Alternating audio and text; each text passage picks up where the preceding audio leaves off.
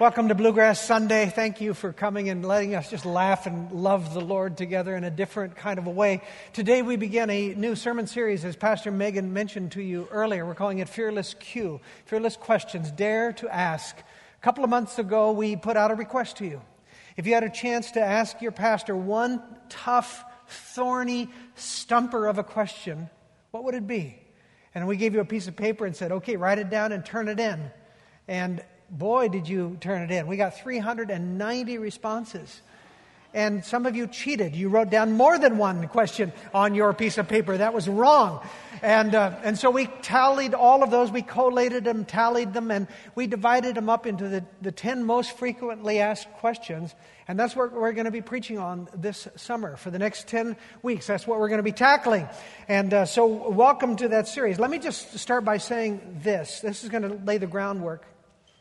We approach these questions with a deep sense of humility. The questions that we're going to be dealing with have vexed human beings for hundreds and even thousands of years, and it would be hubris for us to imagine that suddenly your pastoral team is going to stand up here and, oh, that makes it clear. Now I've got it all figured out. So we do not come with that kind of attitude, but what we are going to do is take you to the Scriptures together. And even that at times will be a little frustrating, honestly, because sometimes the Bible seems to say two things. Sometimes the Bible is maddeningly silent. And sometimes the Bible is very clear and we just don't like what it says. Today might be one of those days for some of you. And yet these questions that you have posed to us are very real questions, and they deserve an honest response. So as I said, we're going to tackle these over this next 2.5 months with a deep spirit of humility. And we ask that you would come to this with the same spirit. The fact is that we might be wrong on some of these. The fact is you might be wrong on the position that you're holding so adamantly to right now. So let's kind of let loose of that a little bit and turn to God's Word together and see what we can understand about unpacking some of these challenging conundrums. Okay? Fair enough? Fair enough? Good. So I thought I'd kick off our series with a softball, predestination.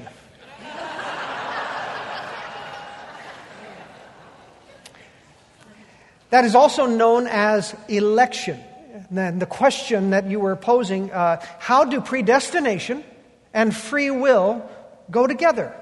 How do we hold together predestination and free will? Here's the packet of questions that had to do with this one. And there's one of your questions that kind of summed it all up, and we chose it as the subtitle for the sermon. Does God choose us, or do we choose Him?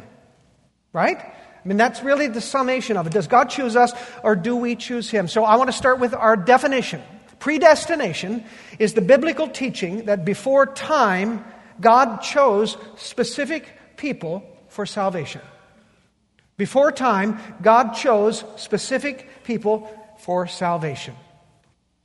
Last week, our daughter Rachel, who is back at seminary in Gordon-Conwell, she was driving near her seminary, and she saw something in the middle of the road that caused her to slow down.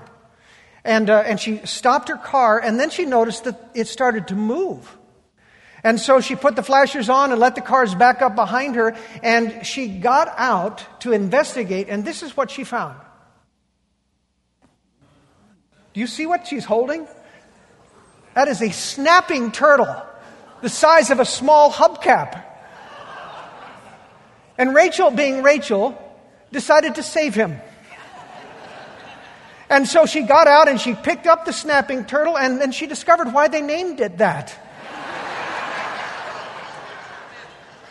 Turns out he was doing his best to lock those jaws on her fingers. And so she very gingerly, she put it in her car and she transported it to a pond near the seminary, which is going to destroy the ecosystem of that pond and surprise the first freshman who goes wading in there next year. When it comes to the doctrine of predestination, we need to approach it like a snapping turtle.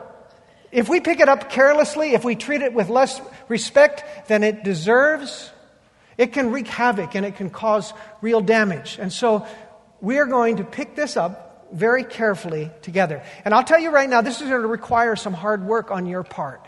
You've asked a hard question, so I'm going to preach a hard sermon, and you need to work with me. So you need to give as much effort in listening and processing and paying attention and leaning in on this as I did in trying to pull this thing together, okay? So buckle up your pew belts and be big boys and girls, and let's tackle this, and let's start with a word of prayer, okay? Father, we thank you for your word and for all of it, and the things that it teaches us that we understand and those that we don't understand, for they give us a glimpse into the magnificence of your person. And so, Lord, this day as we tackle this topic, would you please guide us, open our hearts, and help us to understand your purposes. In Jesus' name, amen.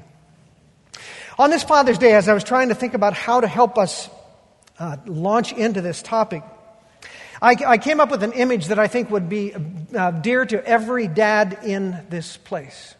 Imagine, dads, that you have a pool outside of in the backyard, and that you walk out one afternoon, and to your horror, you discover that your 4-year-old son is in the water, flailing about. You see the look of terror on his eyes. He can't speak because the throat is already closed with the water that he has swallowed. And he's thrashing about in utter panic. Now, as a dad, what are you going to do? You know exactly what you're going to do. You're going to go over to the edge of the pool, and you're going to reach down, and you're going to grab your boy, and you're going to pull him out. But let's say that you do that. You reach down, you grab him, you pull him out, but he's still so terrified, so panicked, he begins to strike at you and slash out and maybe even rakes your skin with his fingernails. You just tighten your grip on your kid, and you pull him to safety, don't you? And as he coughs and as he cries in your arms, you reflect back on what happened in this brief but terrifying moment. You ask yourself these questions. Did your son ask you for help? No. His throat was filled with water. Did your son reach out to you for help? No. In fact, he struck back at the very hand that wanted to save him. So what part did your son have in his own rescue? No part at all. Absolutely none. So then why was your boy saved? Because his father noticed his peril and realized his utter inability to save himself, and out of his love, out of his own initiative, he reached out to rescue his son. And that is the picture of predestination, as we understand it in our Reformed tradition. When I say Reformed, that's the theological system that most Presbyterians follow. And here's the summation of it. God saw us in our helpless state. And He realized that we couldn't even cry out for help, that we were drowning in our sin. And so out of His love, by His own initiative, He chose to save us. It was all God's doing. God's love, God's initiative, God's salvation. And we did nothing to deserve it, nothing to enable it. All we could do was receive it. That is the view, the Reformed view of election. It places all of the initiative, all of the authority, all of the choice about salvation in the hands of a sovereign God. In short, we would simply say this: God saves sinners. God saves sinners. It is God who saves sinners. Now, as you listen to this, you might say, well, what would be an alternative position on this? And I'm about to give you a big word. It's called Arminianism. Would you say that? Arminianism was named after a theologian named Arminius. Yes. A theologian named Arminius, who lived around the same time as Calvin. Arminius emphasized not the sovereignty of God, but the free will of mankind. His focus was on the choice and free will and not the sovereignty of God. And so to return to the illustration I used earlier, Arminians might say something like this: God was right there, standing at the edge of the pool. He was ready to save. And all He was doing was waiting for those two words He wanted to hear. Please, save me. Save me. Help me. And as soon as the arm reaches out, He was ready to jump in and take care of the matter. But until the stricken swimmer calls out for help, God's hands are tied. But a Reformed theologian, like me, would say this: he couldn't cry out for help. He was drowning. He couldn't reach out for help. He was flailing. In fact, when the hand of salvation came, his instinct was to slap it and to strike back. The only way that child could be saved was if the father would take the initiative, reach out, ignore the flailing, and haul him to safety. And that is our view of the doctrine of election. And there's a lot about this doctrine, wherever you come down on it, that is actually very comforting.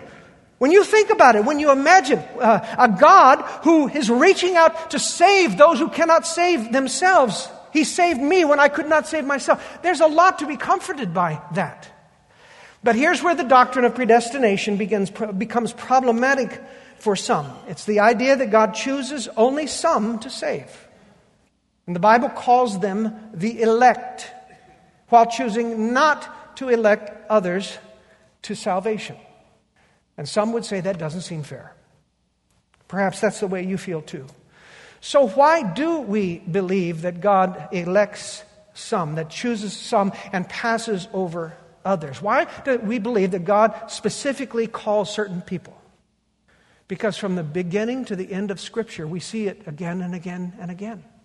God comes and He chooses a man named Abram, a pagan, in the middle of a pagan land. Why did He choose Abram the pagan and not George the pagan over here? We don't know. He's God. He chose this one. God chooses a murderer named Moses. God chooses a small tribe of people through which He wishes to bless the world. Now, the Jews were a very small nation. There were a lot more nations than the Jews, and yet God selected them. In fact, we have a name for the Jews. What do we call them? The chosen people. Think about that when you struggle with this. We already have the language of election in our very speech. He chose the Jews instead of any other nation in the world. So the Old Testament repeatedly speaks to God's authority, His sovereign election. So does the New Testament. You might be surprised to discover how many times Jesus Himself speaks to the doctrine of election. You will find it when He explains to listeners why He spoke in parables, for instance, where He says, actually, He's trying to confuse some, which it doesn't make, at first it doesn't make any sense. When you turn, for instance, to John chapter 6 and John chapter 17, again and again you will see Jesus teaching about and talking about those whom the Father gave to Him. Let me read you just a couple of passages. John chapter 6, verse 37. All that the Father gives me, that's all the people that the Father gives me, will come to me, and whoever comes to me, I will never drive away. And then you drop down further.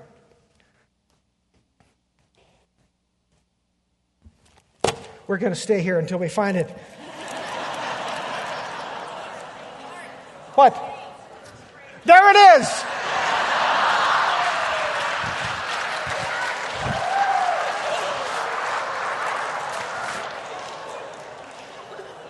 I'm under a great deal of pressure. All that the Father gives me will come to me, and whoever comes to me I will never cast out. And later on in that same chapter, He went on to say, this is why I told you that no one can come to me unless the Father has enabled him.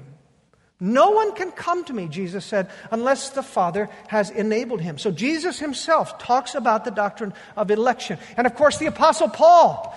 Paul himself was chosen out of all of the Pharisees that wanted to kill Jesus. It is Paul who was called by God. He was elected to his salvation. And he was on the way to kill Christians. Why Paul above the other Pharisees? We have no idea. But Paul is called by God. And for the rest of his ministry, Paul writes with great tenderness and affection for this incredible doctrine of election that called him a person of such unworthiness. If you want to study what Paul's greatest thinking on this doctrine is, turn to Romans 9, 10, and 11. Romans 9, 10, and 11. That's where you need to go, where he even anticipates the very questions that some of us ask. He said, you'll say this, and I'll tell you this. You'll say this, and I'll tell you this. So Paul wrote extensively about it. But for this morning's text, I want to turn to one that is really a tender place for me. It comes out of Ephesians chapter 1, verse 3. Blessed be the God and Father of our Lord Jesus Christ, who has blessed us in Christ with every spiritual blessing in the heavenly places. Listen to this. Even as He chose us in Him before the foundation of the world, that we should be holy and blameless before Him. In love, He predestined us for adoption through Jesus Christ, according to the purpose of His will, to the praise of His glorious grace.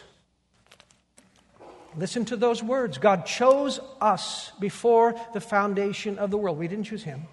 He predestined us for adoption through Jesus Christ. So this idea that God, of His own volition, of His own initiative, by His own authority and to His own glory, chooses, selects, elects, it's woven. It's like another scarlet thread woven through the Scripture. And it may be one of those doctrines that makes us a little bit uncomfortable, but there are lots of doctrines that make people uncomfortable. And our responsibility then is to try to unpack it and try to understand it. Now, if we are able to agree that election is in Scripture, predestination is a true teaching of Scripture, then a fair question for us ought to be, then what ought our response to that be? And I want to speak first of all about the positive nature, the positive response that this should evoke from us. The positive response of election ought to be, first of all, gratitude.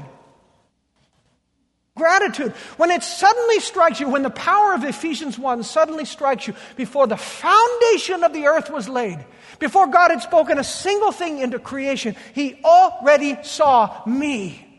And He had already decided that He was going to save me and adopt me into His family. How can you respond with anything but incredible gratitude? How can you do anything but say, thank you, Jesus, for seeing me in my distress and calling me to yourself, saving me. Thank you for that. A second response that is, I think, appropriate is humility. Humility. When you realize that God chose to save you for no other reason than that He wanted to, not because you are good, not because you deserved it, but because He chose to save you. It is a very humbling thing. This is a particular problem, though, because the two primary tenets of American religion are these. Everybody is good, and we all go to heaven. Those are the two primary tenets of American religion. Everybody is good, except for Hitler. Hitler never makes the cut. And we all go to heaven. I've never been to a funeral where I saw someone stand up and speak about the deceased and say, you know, he was really a pretty awful guy. He's probably in hell and he deserves it. If you've heard that, I'd love to hear from you, but I have never heard anyone say anything, oh, he's up there and smoking cigars with God or whatever. In America, everybody's good, and everybody goes to heaven. But that's not what the Bible teaches. We need a Savior. And when we read the Bible from beginning to end, we discover how hopelessly wicked we are. We are not good. Our inclinations are not holy. Our instincts are not pure. And once again, the image of the swimming pool is apt. We are, in fact, drowning in our own sin and selfishness. And what we deserve is judgment. Yet despite this, God in His grace chooses to save us. Now some will object, election is not fair. Election's not fair. It's not fair that God should choose some and allow others to suffer the judgment that they deserve. So here's one response. You know what would be fair? What would be fair would be if all of us suffered the judgment that we deserve. I mean, the cross, you want to talk about not fair? Jesus on the cross is not fair. So what would be most fair is that we experience the wrath of God, which we deserve. The doctrine of election should evoke a deep sense of humility. I deserve God's judgment, and that would be fair. But what I got was God's amazing grace.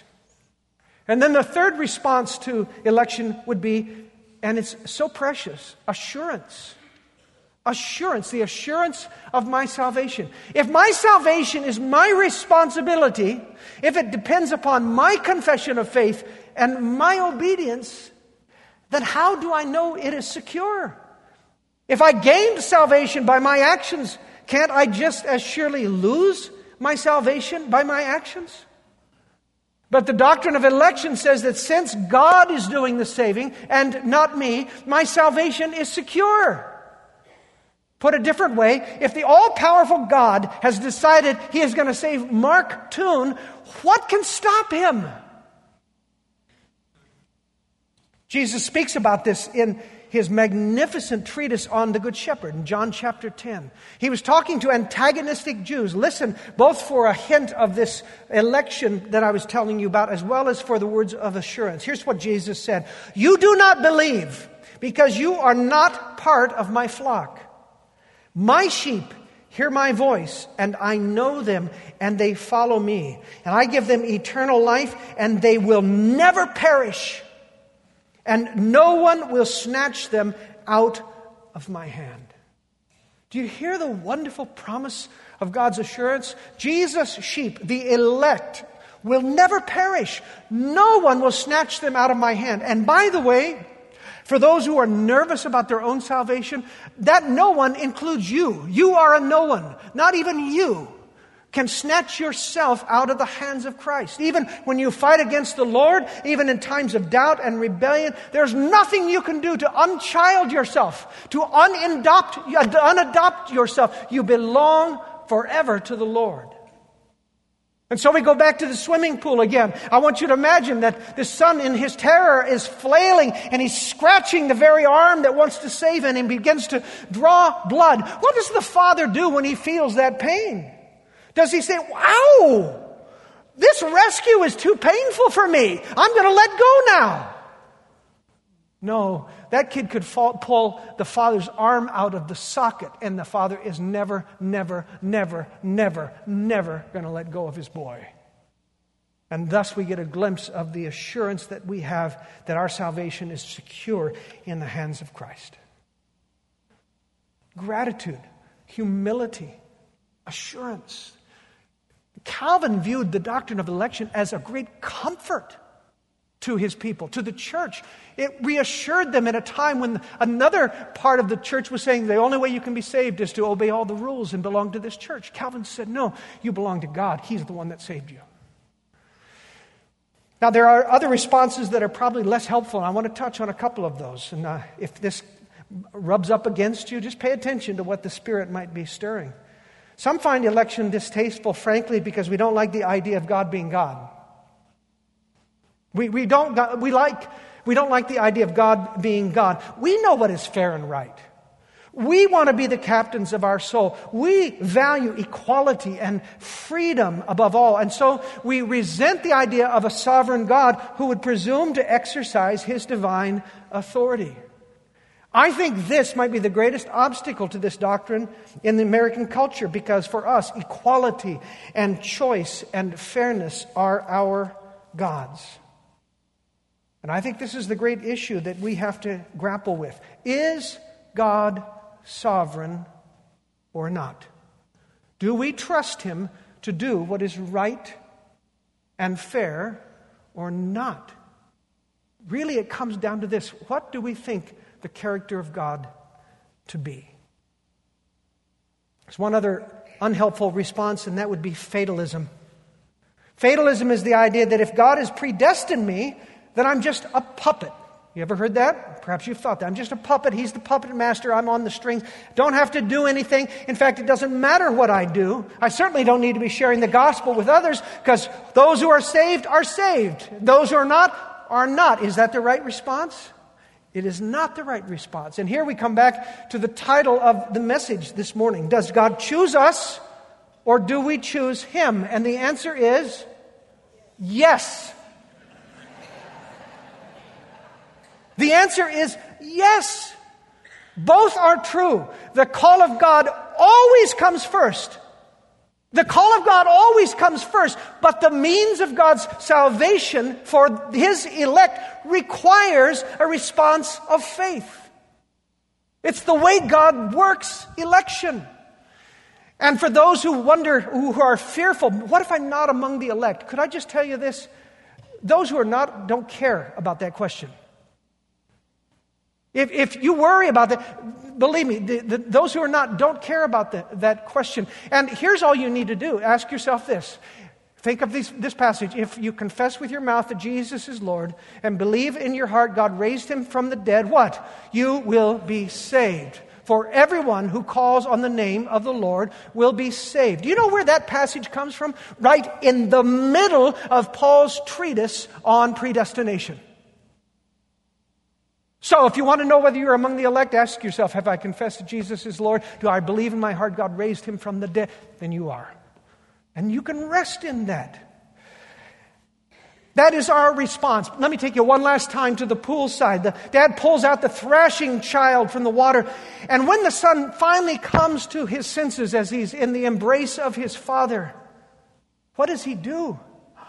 He begins to weep, and he throws his arms around his dad's neck, and he says, Daddy, you saved me.